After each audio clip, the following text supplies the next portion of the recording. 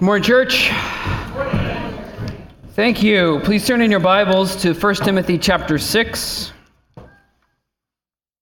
as we continue our annual series on our building campaign, which we call our Multiply Initiative or our Multiply Fund. We're in 1 Timothy chapter 6 this morning, and the title of our sermon is Take Hold of True Life.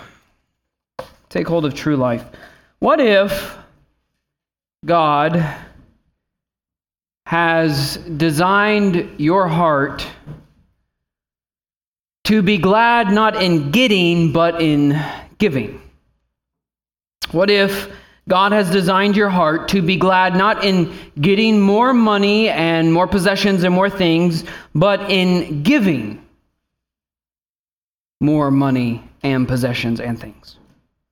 What if more stuff is not the way to happiness, but actually more sacrifice is the way to happiness? If this were true, how might your life look differently? If your happiness wasn't tied to getting more, but was actually tied to giving more, what might change in your life? We're going to be looking at 1 Timothy 6, but before we do, I want to remind you of a familiar story from Jesus' life and ministry. In Mark 10, which you don't have to turn to, I'll tell you the story. It blew me away to go back over this today or this week. Mark tells us that there was this time when Jesus was setting out on a journey, and a man, who we're about to find out was a very rich man, he was a wealthy guy, he ran up to Jesus, knelt before him, and said, "Good teacher, what must I do to inherit eternal life?" Okay, so I want you to imagine this scene with me, okay? Try to get this in your head. There is a man. He approaches Jesus. He is young. He is rich. This would be an influential man, and he's eager, right? He runs up to Jesus and kneels before him. So Jesus is about to go on a trip, and you got a guy come here. Wait, hold on just a minute before you go. And running up to him, kneeling before Jesus, asking how to inherit eternal life. I mean, for all of us who are praying about evangelism, that's like the evangelism encounter we want, right? Like, Lord, give me the easy one. Someone coming up and just saying, "Please, sir, how do I inherit eternal life?" Yes. That's what, and this is what we would call a prime prospect, right? I mean, think about what this guy could do for the kingdom of God. Right? I mean, he is young, he has got his whole life in front of him, and he is wealthy. So think of all the good things he could fund. This is a man of consequence. His testimony, word would get out about this. So think of all that this man might do for God's purposes in the world. If a guy like this came up to you and me in the manner that this man came up to Jesus, wouldn't you be thinking, man, we've got to get this guy in the kingdom. We've got to get this guy in. So what did Jesus do? Well, he answered the guy, "Why do you call me good? No one is good except God alone." In other words, he's saying, are you prepared to confess me as God? Then Jesus says, you know the commandments. Do not murder, do not commit adultery, do not steal, do not bear false witness, do not defraud, honor your father and mother. So Jesus goes then and he raises the bar really high. He told the guy that obeying the commandments is the way to eternal life. And this guy, he just runs right into this. He replies, "Teacher, all these things I have kept from my youth." And this sets up Jesus to go straight for the man's heart then. Mark says, and Jesus, looking at him, loved him. Looking at him, loved him, and said to him, you lack one thing. Go sell all that you have and give to the poor, and you will have treasure in heaven. And come, follow me. And I read that, and I think, if I'm honest with you, right, Jesus does everything right, so I know he's doing the right thing. But there's a part of me that reads that and just thinks, Jesus, are you crazy? What? That's how you answer this guy? No, just invite me into your heart and you will be saved. Jesus, that would have been so much easier to say. Or no, leading him in praying a prayer and assuring him, you're in the kingdom, buddy. Come on, we'll work on stewardship principles as we go. Instead, Jesus called him to give up the one thing he loved more than God: his money. Jesus called him to give away all of it and to follow him. And this guy, he lived this pious life. He's this good-looking guy from the outside. He only lacked one thing, and that one thing is what Jesus demanded. And Mark tells us the man was disheartened by the saying and went away sorrowful, for he had great possessions. So here's what this guy wanted. This is what this guy wanted, right? This guy wanted his best life now and forever. Right? He wanted to keep all his possessions, so he have a good life now, and he wanted his best life, he wanted to inherit eternal life as well. Now, he wanted his best life now and forever, only he didn't understand what his best life now should look like. He thought it was in the abundance of possessions. And really, honestly, is he any different than us? Is he any different than us? Don't we find it easy to think that our best life now is going to have to do with how well we're living, how comfortable we are, how many possessions we have, how secure we feel?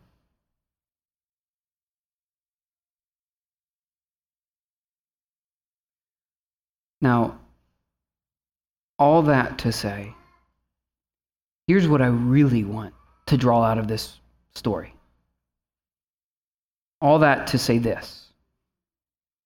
Did you notice in the story that we're told Jesus, looking at him, loved him?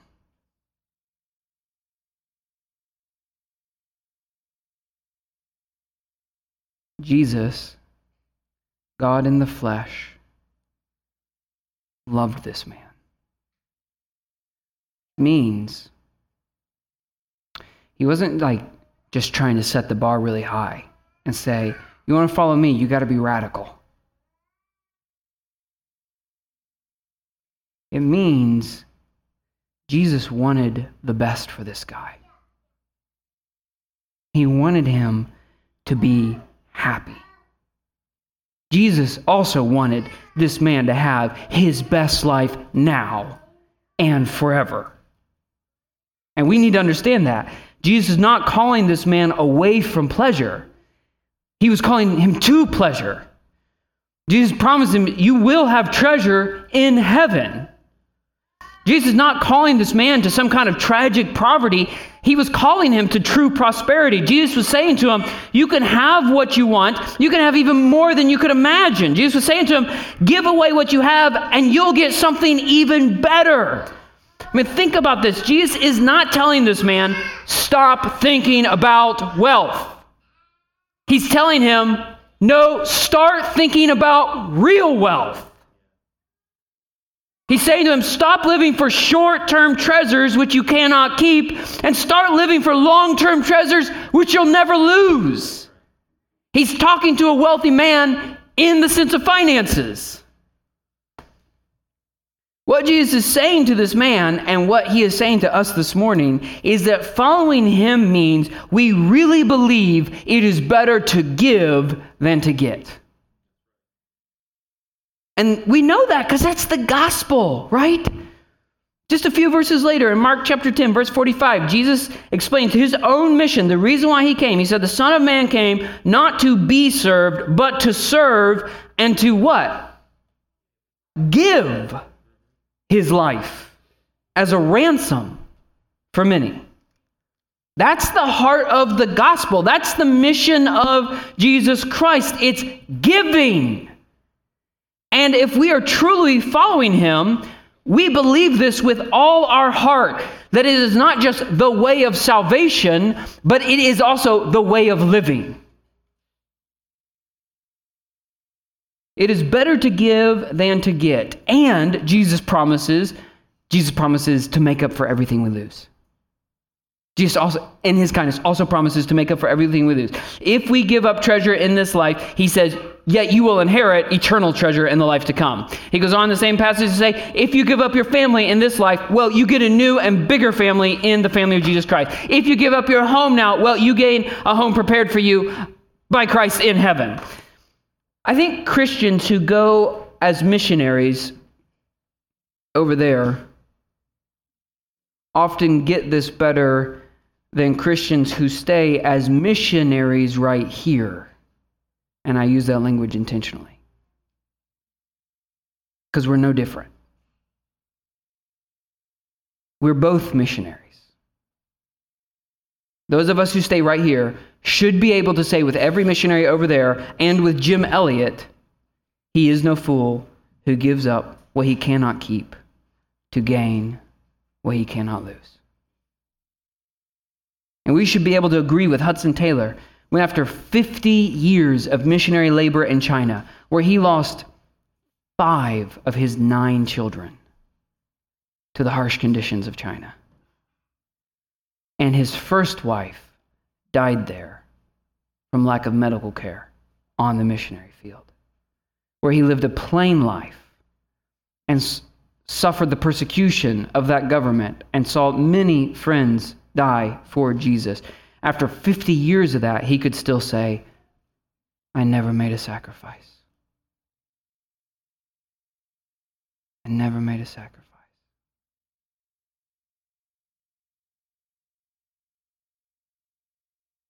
I have in my notes here, can we say the same? I can't say that.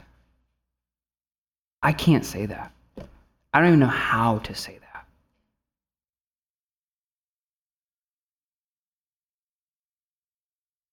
Today we're going to talk about money, about storing up treasures in heaven, about taking hold of true life. But here's what I don't want you to miss. I don't want you to miss that Jesus is not calling us to invest in eternity. That's not all he's talking about. This is not all we're going to talk about today. What we're talking about is come and follow me. That's what Jesus calls us. This is about following Jesus. This is about making Jesus our greatest treasure. We give up all to follow him, and in so doing, we gain the whole world. I think you guys are missing something that we've been working on the last 2 weeks. So I was told that if I wanted more interaction from you guys, that I need to have pregnant pauses. And so I have left several pregnant pauses so far, and no one is saying anything. I forgive you. So those at home watching, you can participate as well. This is you can speak to your TV. So when I give you that pregnant pause, and you think, ooh, ouch, or so, then you go, ow, some kid said that. Or if you think like, good point, then you say amen. Or if you think my heart needs to hear this, you say preach it, because you're not yelling at other people to hear. You want me to keep going at you. You see how this works? Okay, so we're going to keep going here, and I'm going to keep helping you, okay? And you keep helping me, okay? So we'll keep working on this. So we give up to follow him, and in so doing, we gain the whole world. Amen. Yeah. Listen, this rich young man's refusal to do what Jesus was telling him to do with his possessions, to trust Jesus and to let him be Lord of his treasures, caused this man to lose Jesus, to miss out on him completely. And you might be here in the same place today. You are refusing to do what Jesus has told you to do with your finances, and you are missing out on him.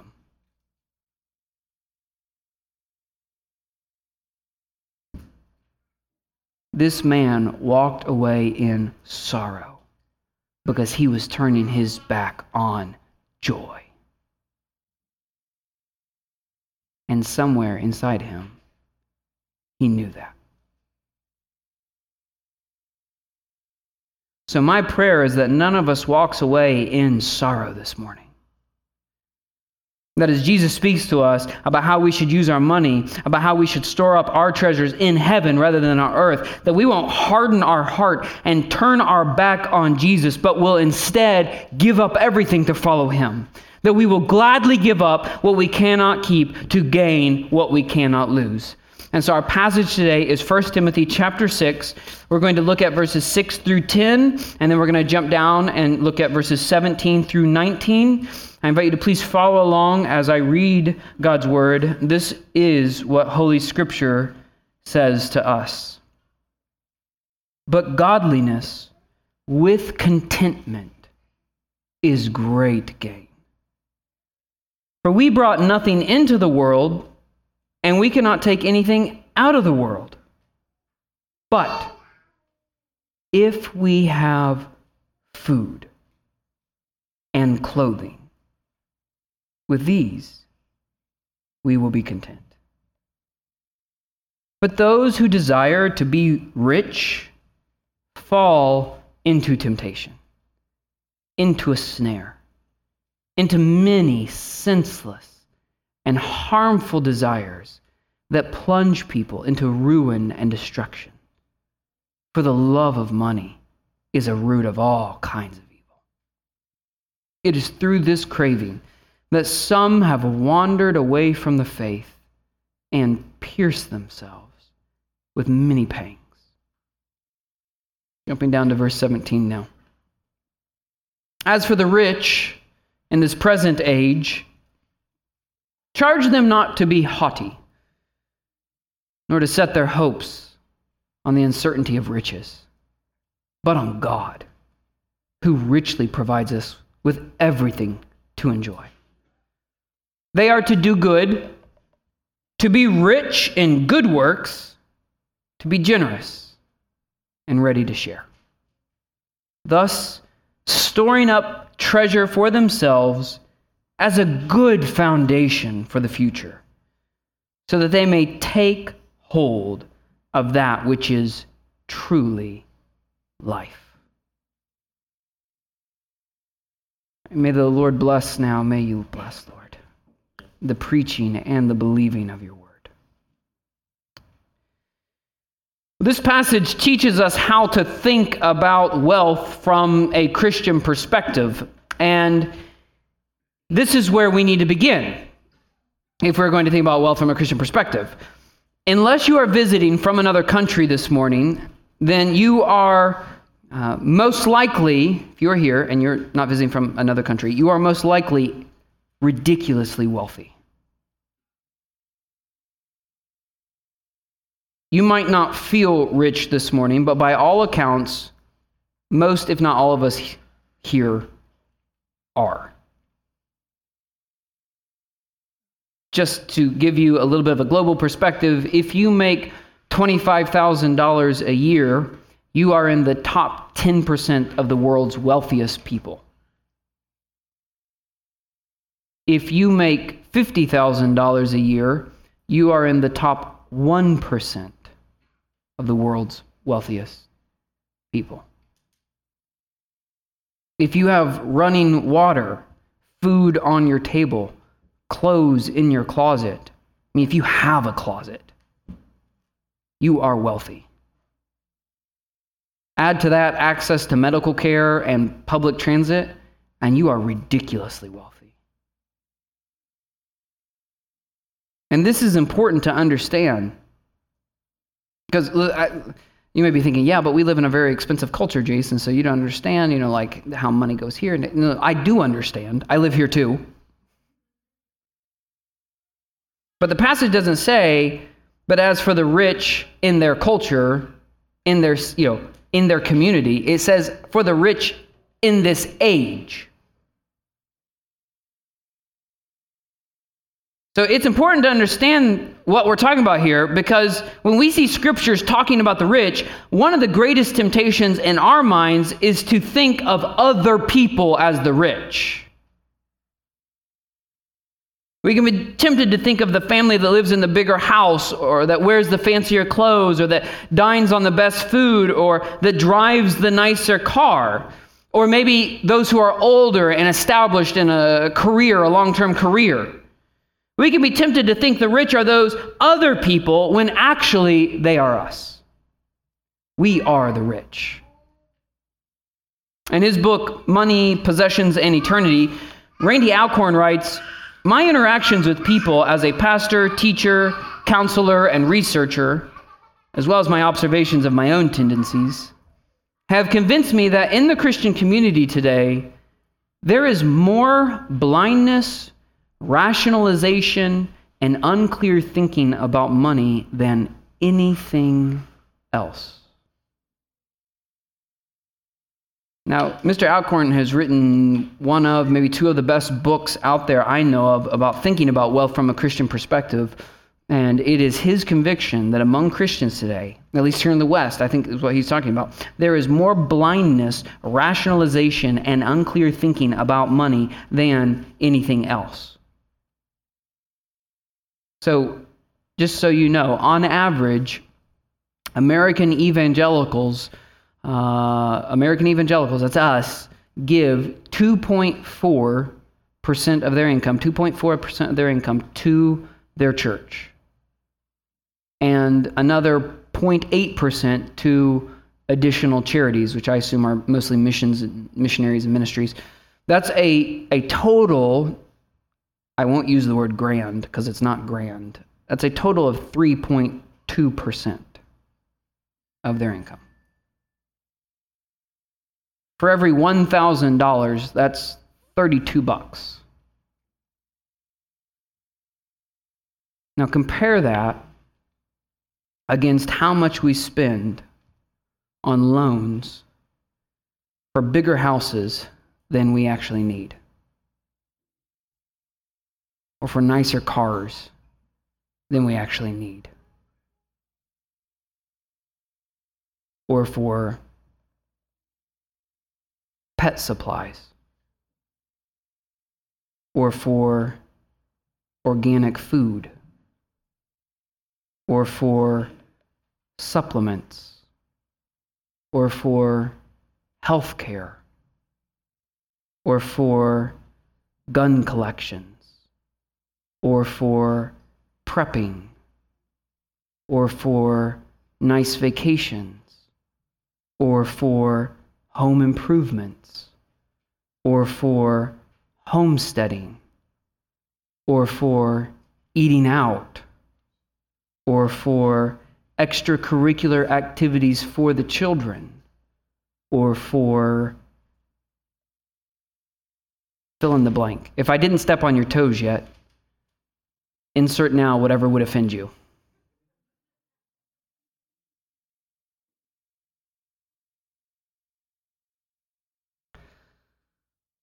I'm not trying to say any of that is bad. In fact, I'm picking things that I don't think are bad in and of themselves. But I am trying to point out we're not just talking about mansions and Mercedes. We're talking about expendable income. We're talking about spending the money God has entrusted to us to try and make our best life now with possessions, with services, with subscriptions. While we tell ourselves, it could be worse, I could be more extravagant, and after all, it's all for the family. It's all for the good of the kids. It's all for this vision we have for a good family life here, wholesome. Remember what Jesus taught in Matthew 6:21?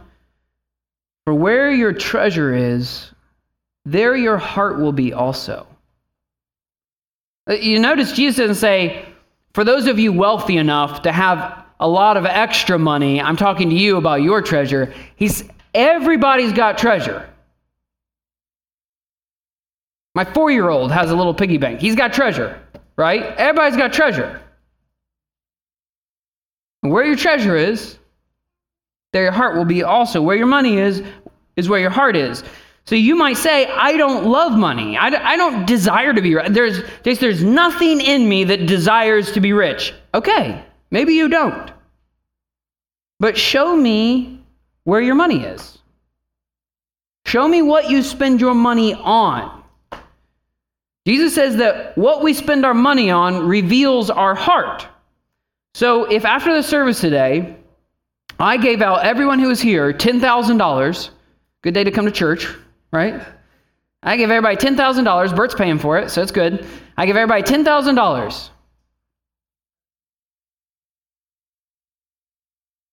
What would you do with it?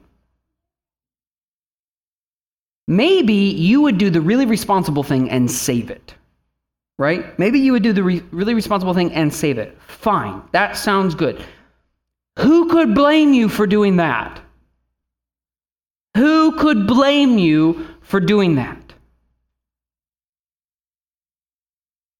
I just want to know, would you pray about it? And if God told you to do something different, would you do it? Even if it doesn't make financial sense to you?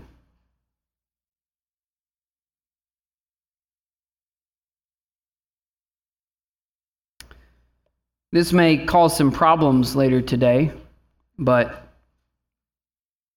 I'm good with that. I'm guessing in most of your marriages, one person takes the lead on finances. One person manages the finances for you. So here's what I'm going to ask.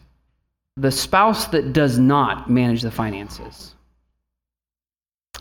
I would like to ask you to ask the spouse that does manage finances if you all gave everything this last year that you had it on your heart from the Lord to give. Were you faithful in giving? Now, some of you are fine with that conversation, but some of you are here, and the spouse that doesn't manage the finances does not want to have that conversation. Not just because of the marital conflict that's going to come potentially, which, by the way, we're here all week in the offices. If you need help, give a call. I'll make a mess, but I'll help clean it up. But you don't want to have this conversation because if you all have not been faithful to give what you should be giving, you don't want to do what's needed to make it right.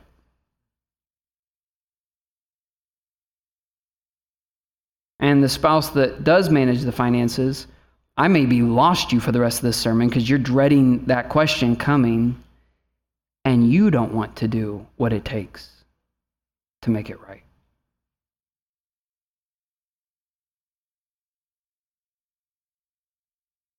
Singles are thinking, whew, I missed that one. Whew. Sometimes it does pay to be single. Wow. Okay. Community group leaders, this week or next week when your community group meets, good question to ask your group. Ask everyone if they gave this last year what they believed God wanted them to give. And if not, are they going to make it right? Are they going to repent? And also, community group leaders, pay attention to those who skip that meeting and follow up with them personally.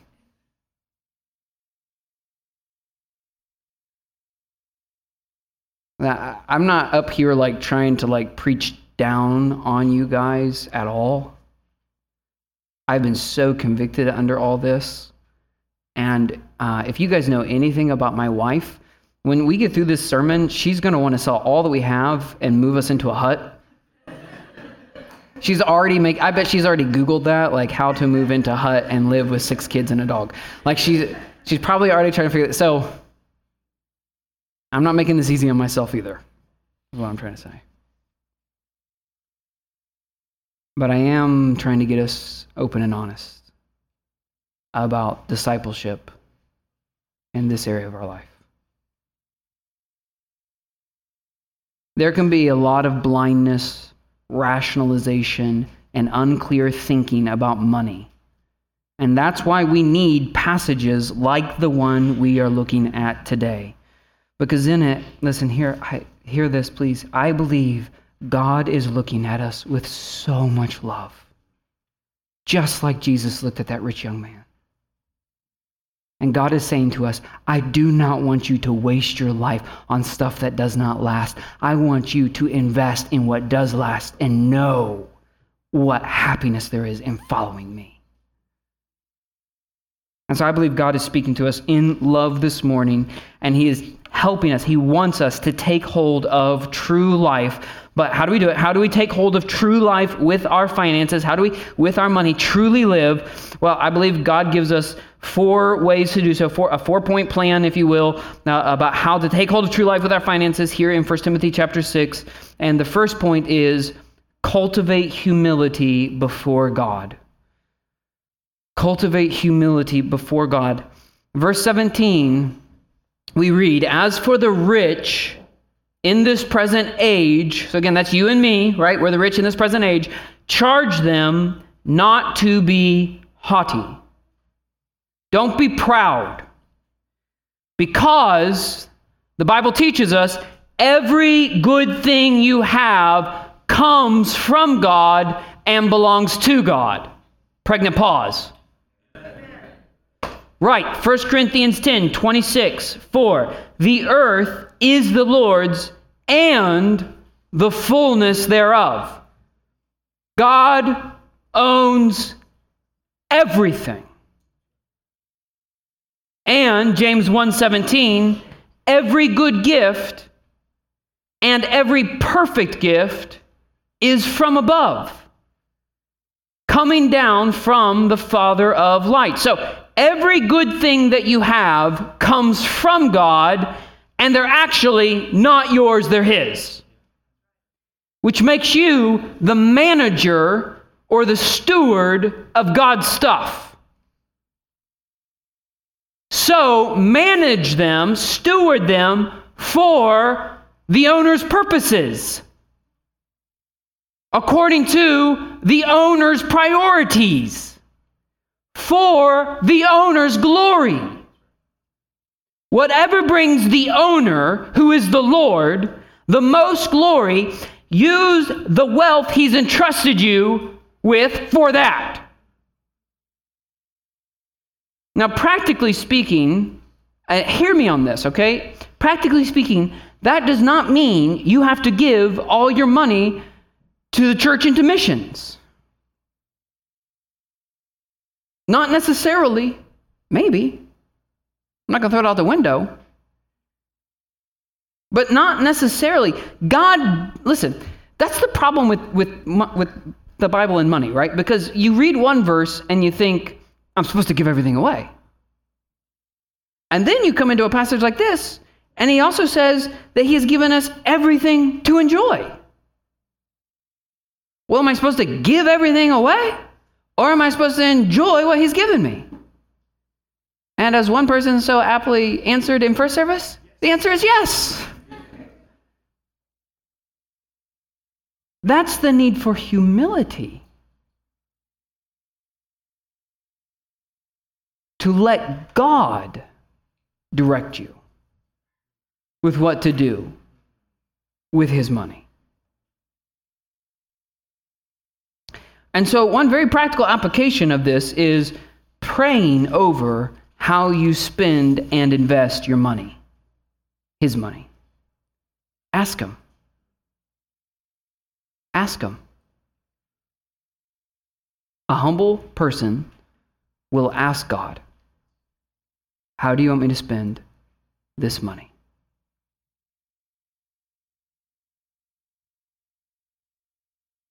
Only you also have to listen and obey. Ask, expecting an answer, listen, and obey. You want to take your family on a really nice vacation this year. That may be fine. Only ask God if that's okay. Ask Him, listen, obey. You may be driving the same car you have driven for 20 years. It's rusting out. There's a hole where your foot should go. You drive with your foot up because otherwise you'll be Fred Flintstone on the ground. And you think this is the year for an upgrade. This is the year. I have stewarded this car well. I drove it into the ground. I have gotten the most out of it I can get out of it. I'm finally going to upgrade from a cassette player to a CD player. It's going to be amazing. And I'll do it to the glory. I'll try to be responsible in what I'm getting. And all of us would look at you and say, yeah, that makes sense. We can't blame you for doing that. Of course. Sure. And maybe. Only it's not your car and it's not your money. Ask God.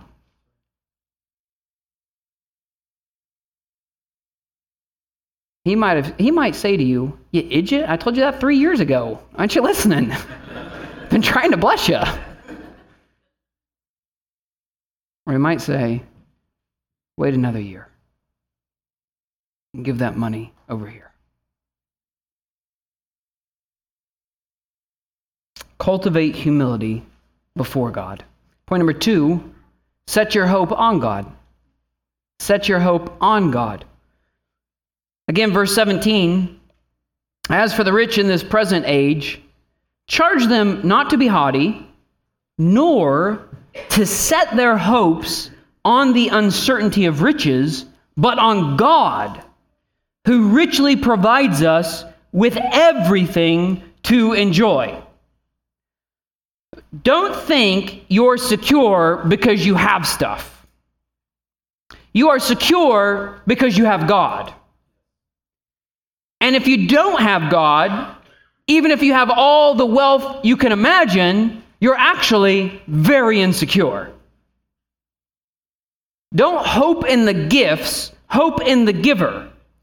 Riches are uncertain. They are here one day and they are gone the next. We have seen this in our country, in our culture, since the Great Recession in 2008, and then again over the last few years. But the market goes up and the market goes down, and the market goes up and the market goes down. One day you've got a job, the next day you don't. Today there's peace, tomorrow there's war. Today everyone's healthy, and tomorrow there's a pandemic. You don't know. So, hope in God. Because He is certain. Yes. Seek your contentment in God. This is what verses 6 through 8 say. Back up into the part we read earlier. These verses, these are so powerful. Look again at verse 6 through 8. But godliness with contentment is great gain. For we brought nothing into the world, and we cannot take anything out of the world.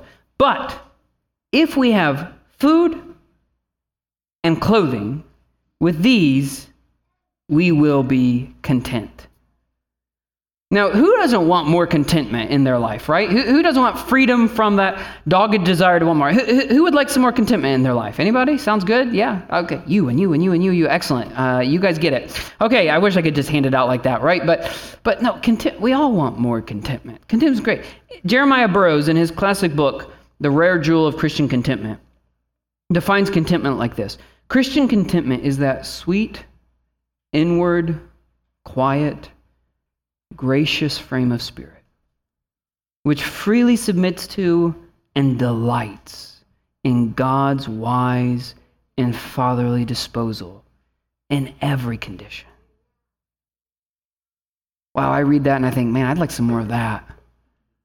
I'd like some more of that. Jeremiah's book is excellent. If you never read it, read it. The Rare Jewel of Christian Contentment. I want some more sweet, inward, quiet, gracious frame of spirit, which freely submits and delights in God's wise and fatherly disposal in every condition.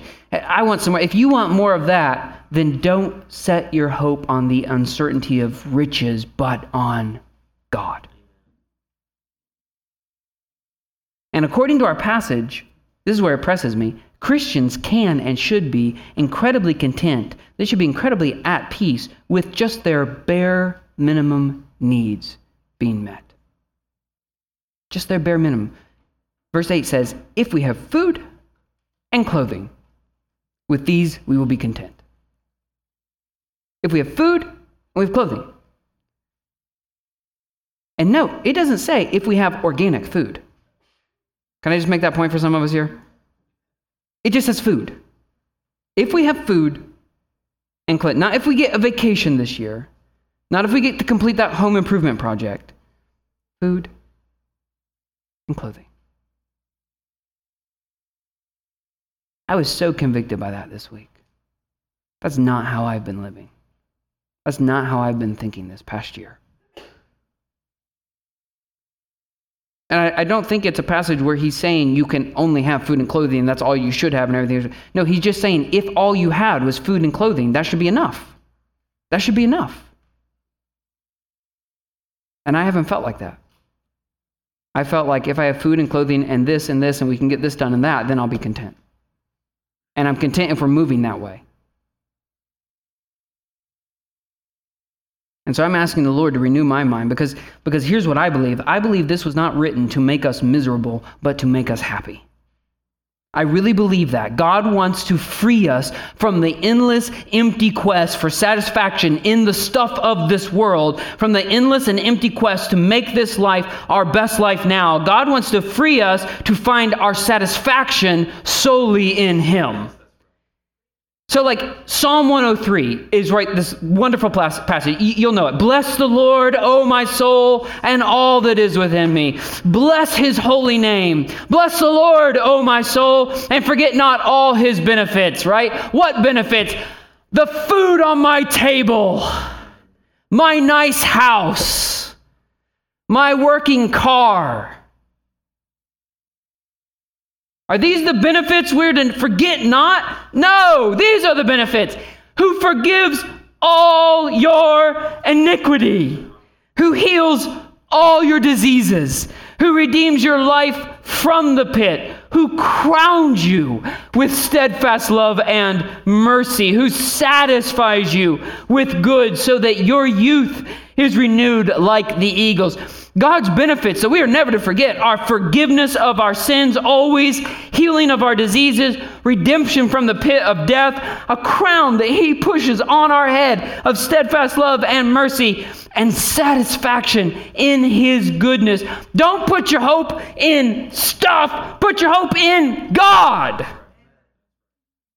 And if you're here today and you are not a Christian, well then we all join you. Just not just me. Everybody here, and they're going to say amen in a minute at some point, I'm sure. We all invite you to put your hope in God too. Because He is better than all the stuff of this world. The Lord loves us so much that even though we have sinned against Him, rebelled against Him, disobeyed like little children against our parents, still He came in the person of Jesus Christ to save us. He came and He lived the life we should have lived, and then He died the death we should have died on the cross for our sins, and then He was resurrected again to new life so that anyone, anywhere who trusts in Jesus for salvation will be forgiven, will be healed, will be redeemed, will be crowned, will be satisfied with goodness. And so we invite you, believe in Jesus, set your hope on God. And for all of us here who have done so, let's live differently than this world does. Let's live differently than this world. Let's live like God really is our hope and not the stuff of this world. Let's live like that. Amen? Good. Point number 3. This is how you do it. Give generously to others. Give generously to others. Verse 18. They are to do good. The rich of this world, the rich of this age. We are to do good, to be rich in good works, and to be generous and ready to share. Now again, let me just point out here that God does not say that it's wrong to be rich in this passage. Nowhere does he say that in this passage or in Scripture. He never says it's wrong to be rich. He does warn us against the desire to be rich. But the reality is he gifts some people to be rich. He gifts them to be able to multiply money. I don't know how they do it. I don't have that gift, but some do. And the Lord bless you with it. Just be aware of the temptation to want to be rich. He doesn't tell us it's wrong to be rich. And if you are rich, which I already said we all are, he doesn't say we have to give it all away. Again, remember, he says he provides everything to enjoy, so it's not wrong to be rich or to even enjoy some of the riches that the Lord has given you. But he does say in verse 17 here, or 18 here, that he has made us rich to bless others out of our richness. That's the point of verse 18. We're not supposed to be, get this picture in your head, we're not supposed to be a stagnant pool of self-indulgence, but a life-giving conduit of blessing to others. God's riches flowing through us to bless other people. Now, at this point, you might be ready to say, all right, Jace, cut to the chase. How much do you want? Like, how much am I supposed to give? What are you saying, Jace? How much am I supposed to do?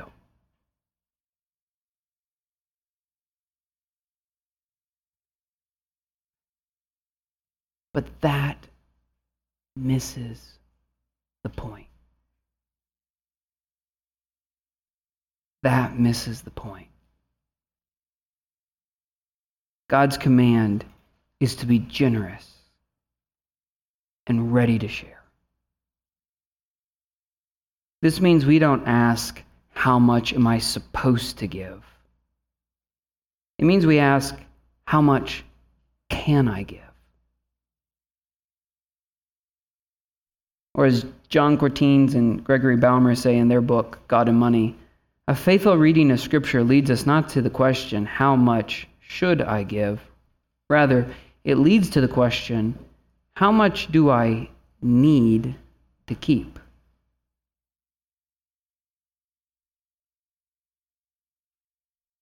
Think about that.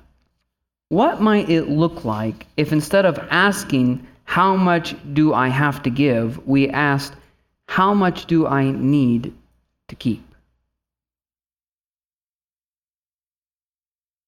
The answer, in some sense, ought to be food and clothing. Everything else is on the table. Everything else we're free to give away. Doesn't mean we have to. It means we're free to. And what might that look like? What might it look like if we decided a raise in income didn't necessarily mean a raise in our standard of living, but a raise in our standard of giving? What might that look like? I can give you one picture of what that looked like. It could look like the life of John Wesley. John Wesley lived in the 1700s, and he was one of the church's great evangelists. And he believed Christians should give away everything but what he called the plain necessities of life, which he said were plain, wholesome food, clean clothes, and enough to carry on one's business. And here's how Wesley lived this out. In 1731, Wesley resolved to limit his expenses so that he would have more to give away. He had an income that year of 30 pounds. His expenses, he determined, living as frugal as he could, with 27 to 28 pounds. So he had 2 to 3 pounds to give away. The next year, his income doubled. Now that's what some of us call a good year. Doubled the income. So 30 pounds to 60 pounds, right? But he still lived on 28 pounds and gave away 32. The year after that, his income went up to 90 pounds. But he kept on living on that 28 pounds, giving 62 away. The 4th year, he made 120 pounds. Guess what he lived on? 28 pounds. Gave 92 away. Wesley kept on doing this through the rest of his life, even after his income broke 1,000 pounds annually. He kept on living on 28 to 30 pounds and giving the rest away. Now, listen, I'm not sharing that to say we're all supposed to live like John Wesley did. But I am saying that we are the rich of this age, whether we feel like it or not, and God not only commands us to give generously, but he says our contentment and happiness are tied to how much we give and not how much we get. So, does generosity to others describe you? If you were to share with others, not how much you intended to give last year, but how much you actually gave, would they describe you as a generous Christian? Or if your pastors here were to sit down with you and to pull up the records and look at how much you had sown into the ministry of this church, do you anticipate that being a good conversation or an embarrassing conversation?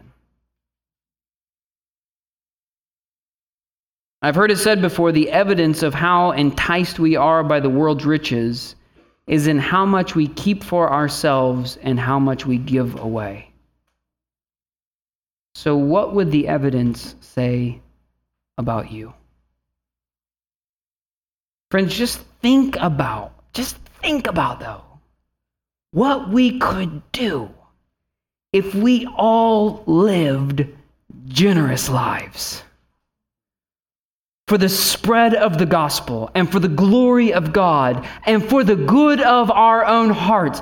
Think about what a work we could do and what a happy, radical people we might be if we lived lives generously towards others.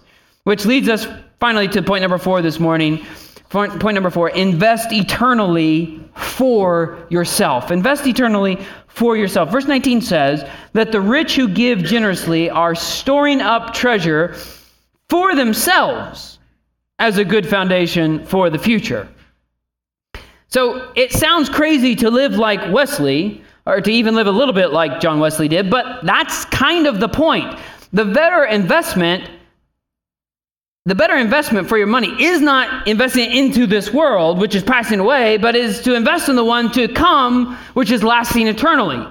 Now, Jesus taught us, do not lay up for yourselves treasures on earth, where moth and rust destroy, and where thieves break in and steal, but lay up for, I keep wanting you to see this, yourselves. Jesus just wants you to think with financial sense. Lay up for yourselves treasures in heaven, where neither moth nor rust destroy, and where thieves do not break in and steal. Jesus does not take out personal motivation in all this. He doesn't take out pleasure. You're not supposed to do this out of just some kind of harsh, cold command. No, he's saying your pleasure, your happiness is all wrapped up in you understand how economics work in the kingdom of God. So let me ask this, show of hands. How many of you have been on a mission trip before? Raise them up high so we can all kind of see. Maybe half of you have, maybe slightly more. Good, okay, great. I hope all of us can go on one soon. Let's do a mental exercise here. Let's think for a minute. Let's imagine for a minute that we are all going. We get to go all on this together. This is great. We'll take first service too. They can come along. So we're all going on a mission trip to Yemen. Okay, to Yemen, where 99.7% of the population is unreached, which means over 33 million people have zero knowledge of Jesus and zero access to anyone who does know Jesus. Over 33 million people. And so we're going to go and labor amongst them for a year. But it's a closed country, and so we all got to get jobs while we're there. We have to work while we're there. Okay, we're going to be incognito. We're going to be secretly working, making money, having a living, work visas, all that stuff. But secretly, we're telling people about Jesus Christ, and we're trying to build the church there, right? Okay, so that's our mission. That's what we're doing for a year. Now, if that were the scenario, let me ask you: how much of the money you make there in Yemen are you going to use to spruce up your apartment in Yemen? How much are you thinking? How much are you on Pinterest looking at how you can make this little apartment cute for the time you're in Yemen? How much are you thinking about how we can get a better car? I don't know if I assume they drive cars in Yemen. I don't know. Walk everywhere, take taxis. I don't know. But how much would we be thinking about investing in our life, making it better in Yemen? I mean, sure, we'll probably spring for a few nice meals to get the culture. We might spring to go and see a few cultural sites, enjoy what the Lord has brought. We may have some of that there, but most of the money we make, we are going to invest it back in the mission because the mission is so great and we're there for just a short amount of time. You're already getting this, right? Christian, this is your life. This is your life. You are on a mission. And again, I'm not saying you can't provide some of take some of the wealth that God has provided you and enjoy some things here, but you are on a mission here and the need is great and you are only here for a short time in comparison to how long eternity is. This is just a brief mission trip that we are all on before we go home, and we need this kind of perspective on our life, don't we? Now, there are so many ways for you to give generously and invest eternally. Of course, biblically speaking, that begins by taking care of your own family, and then from there, it's investing in the local ministries and missions of your church here. But then outside of that, there are many ministries and missionaries worthy of support as well. But it's at this time of the year that we ask you to consider giving sacrificially toward our building fund, what we call the Multiply campaign. And that's because we've outgrown this building and we're saving up for a new mission base, a bigger facility that can better facilitate our mission. And you may think, Jace, if you're talking about being on mission, it kind of feels funny talking about giving to a building. And so how do we pull those together? How do you think about that? Well, let me tell you how I want to clarify that this year. If you're thinking this is just saving up for a bigger and better building in the sense that we are looking for a state-of-the-art facility with this kind of impressive sanctuary where people come in and all think this is a great-looking place, I really want to be here, and we're filling it with the best equipment, and we're going to have this charming little children's ministry with a slide that goes down into it, so everybody will think that's the children's ministry I want to go to, and then we've got wood paneling, and we've got this coffee shop in the back where we only serve locally sourced, fair trade, organic coffee, and maybe we got in the back of the lounge back there some of those massage chairs you can put a quarter in, and then the quarter goes to good causes, of course, but after some of these tense long sermons and sitting in pews, you're you need a massage chair back there. If that's what you think we are saving up for, I'm investing a lot of Multiply Fund, and it ain't for that. That's not the vision of your church. We are not saving up for a better building like that. We are saving up for a mission base where we can all gather together, assemble together, because the church is the assembly of God's people, where we can assemble together as one people with one witness, worshiping our God together. We are saving up for a place where we can have room to invite in the least and the last and the lonely and the lost. And we can house ministries that minister to them so that they can know the bread of life, who is Jesus Christ, the fountain of living water, who is Jesus Christ, the liberator of the imprisoned, who is Jesus Christ, the healing of the afflicted, who is Jesus Christ. We want a facility where we can raise up more men like Merrick, who we can send off to the pastor's college and then deploy into pastoral ministry. We want a place where we can host conferences to build up the saints and ministries in this community. We want a building where new converts can jump into discipleship classes and grow up in Christ. We want a facility that lets us grow so that we can better support church plants in neighborhoods all around the greater Akron area. And this is why we believe giving to our Multiply Fund is a solid expression of generosity and a sound investment in eternity. We're not buying just a better building. We're investing in the mission. And so I know some of you have wanted to know, what kind of building exactly are you going to get? And where exactly is it going to be? I just can't tell you that. It's not about that. It's about the mission. God is sovereign over where we land and what kind of building. I'm not about to set the parameters here because I can't see that. You know, it hit me this morning and in prayer this morning. Yesterday at my care and counseling seminar, I was sharing about how we care for other people, that waiting is such a huge part of the Christian life, and waiting is not God delaying, but it is God preparing. And it struck me this morning as I was praying through all this, what if we have been waiting for a new building these 5 years going into the 6th? Is not God's delay, it is God's preparation of us for a neighborhood that we are going to, and for that neighborhood to receive us, because there are lost people there. If that's what this waiting is, I'll wait as long as the Lord wants us to, because it's worth it. It's all about the mission. And so we hope this next week, next Sunday, you will come ready to invest with us in our mission. During the announcements next week, we'll collect your pledges. There's not going to be a sermon, and at the end of it, like we've done in years past, it's going to be during the announcements. We're going to collect your pledges. So I encourage you, please look over your finances, talk with your spouse this week, and ask God, what would He have you give? Let me conclude all this. Let me end all this stuff. Listen, we can't take stuff with us into eternity, right? We can't take stuff. But you know what we can take? People. People. We can take people with us. Our investment in people is our eternal investment. It is our joy, and it is how we take hold of that which is truly life.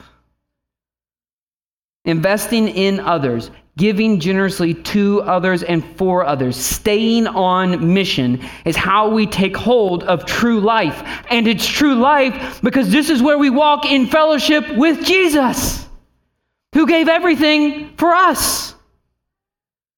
2 Corinthians 8:9, right? Paul writes, for you know, and I say this to you all, you know this. You know the grace of our Lord Jesus Christ, that though he was rich, yet for your sake he became poor, so that you by his poverty might become rich. When we understand and appreciate that what Jesus has done to save us, then we are freed to live generous lives. Jesus didn't just give 1/10 of himself. Jesus gave it all. He embraced poverty so that we might become rich towards God, and his radical act of total self-giving is the only thing that can consistently move us to give beyond the bare minimum. It's not a command we need to motivate us. It is the example of our Savior. It is his generosity that compels us to give. With it, his generosity, he is on a mission to save the world. And with our generosity, we join with him. And in so doing, we take hold of true life. Let's pray the Lord will help us to do that.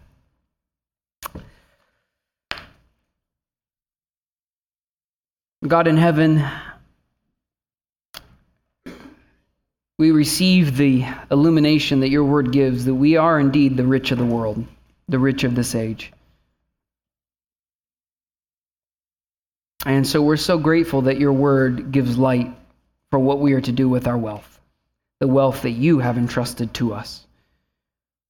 God, we pray that you would help us to glorify you by using it for the good of others and not just ourselves.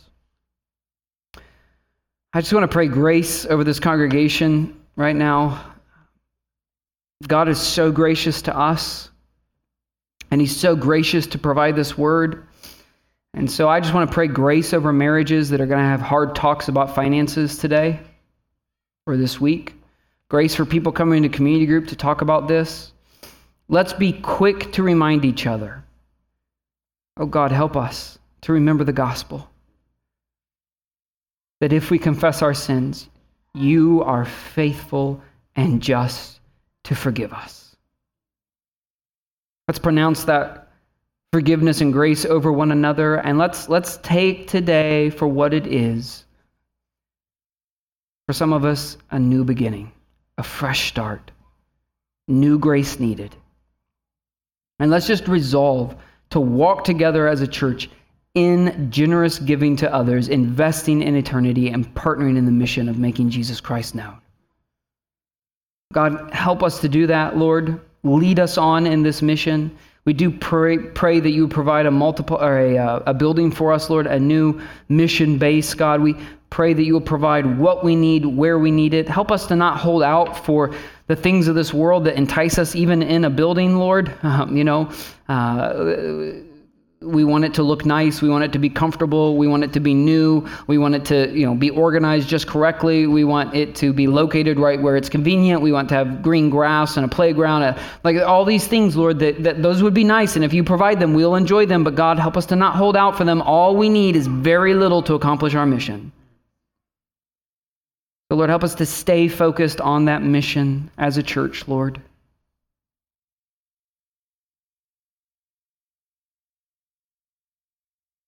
Jesus, you said one thing you lack. Sell all you have, give to the poor. Come, follow me. Lord, help us to follow you. I pray this in Jesus' name. Amen.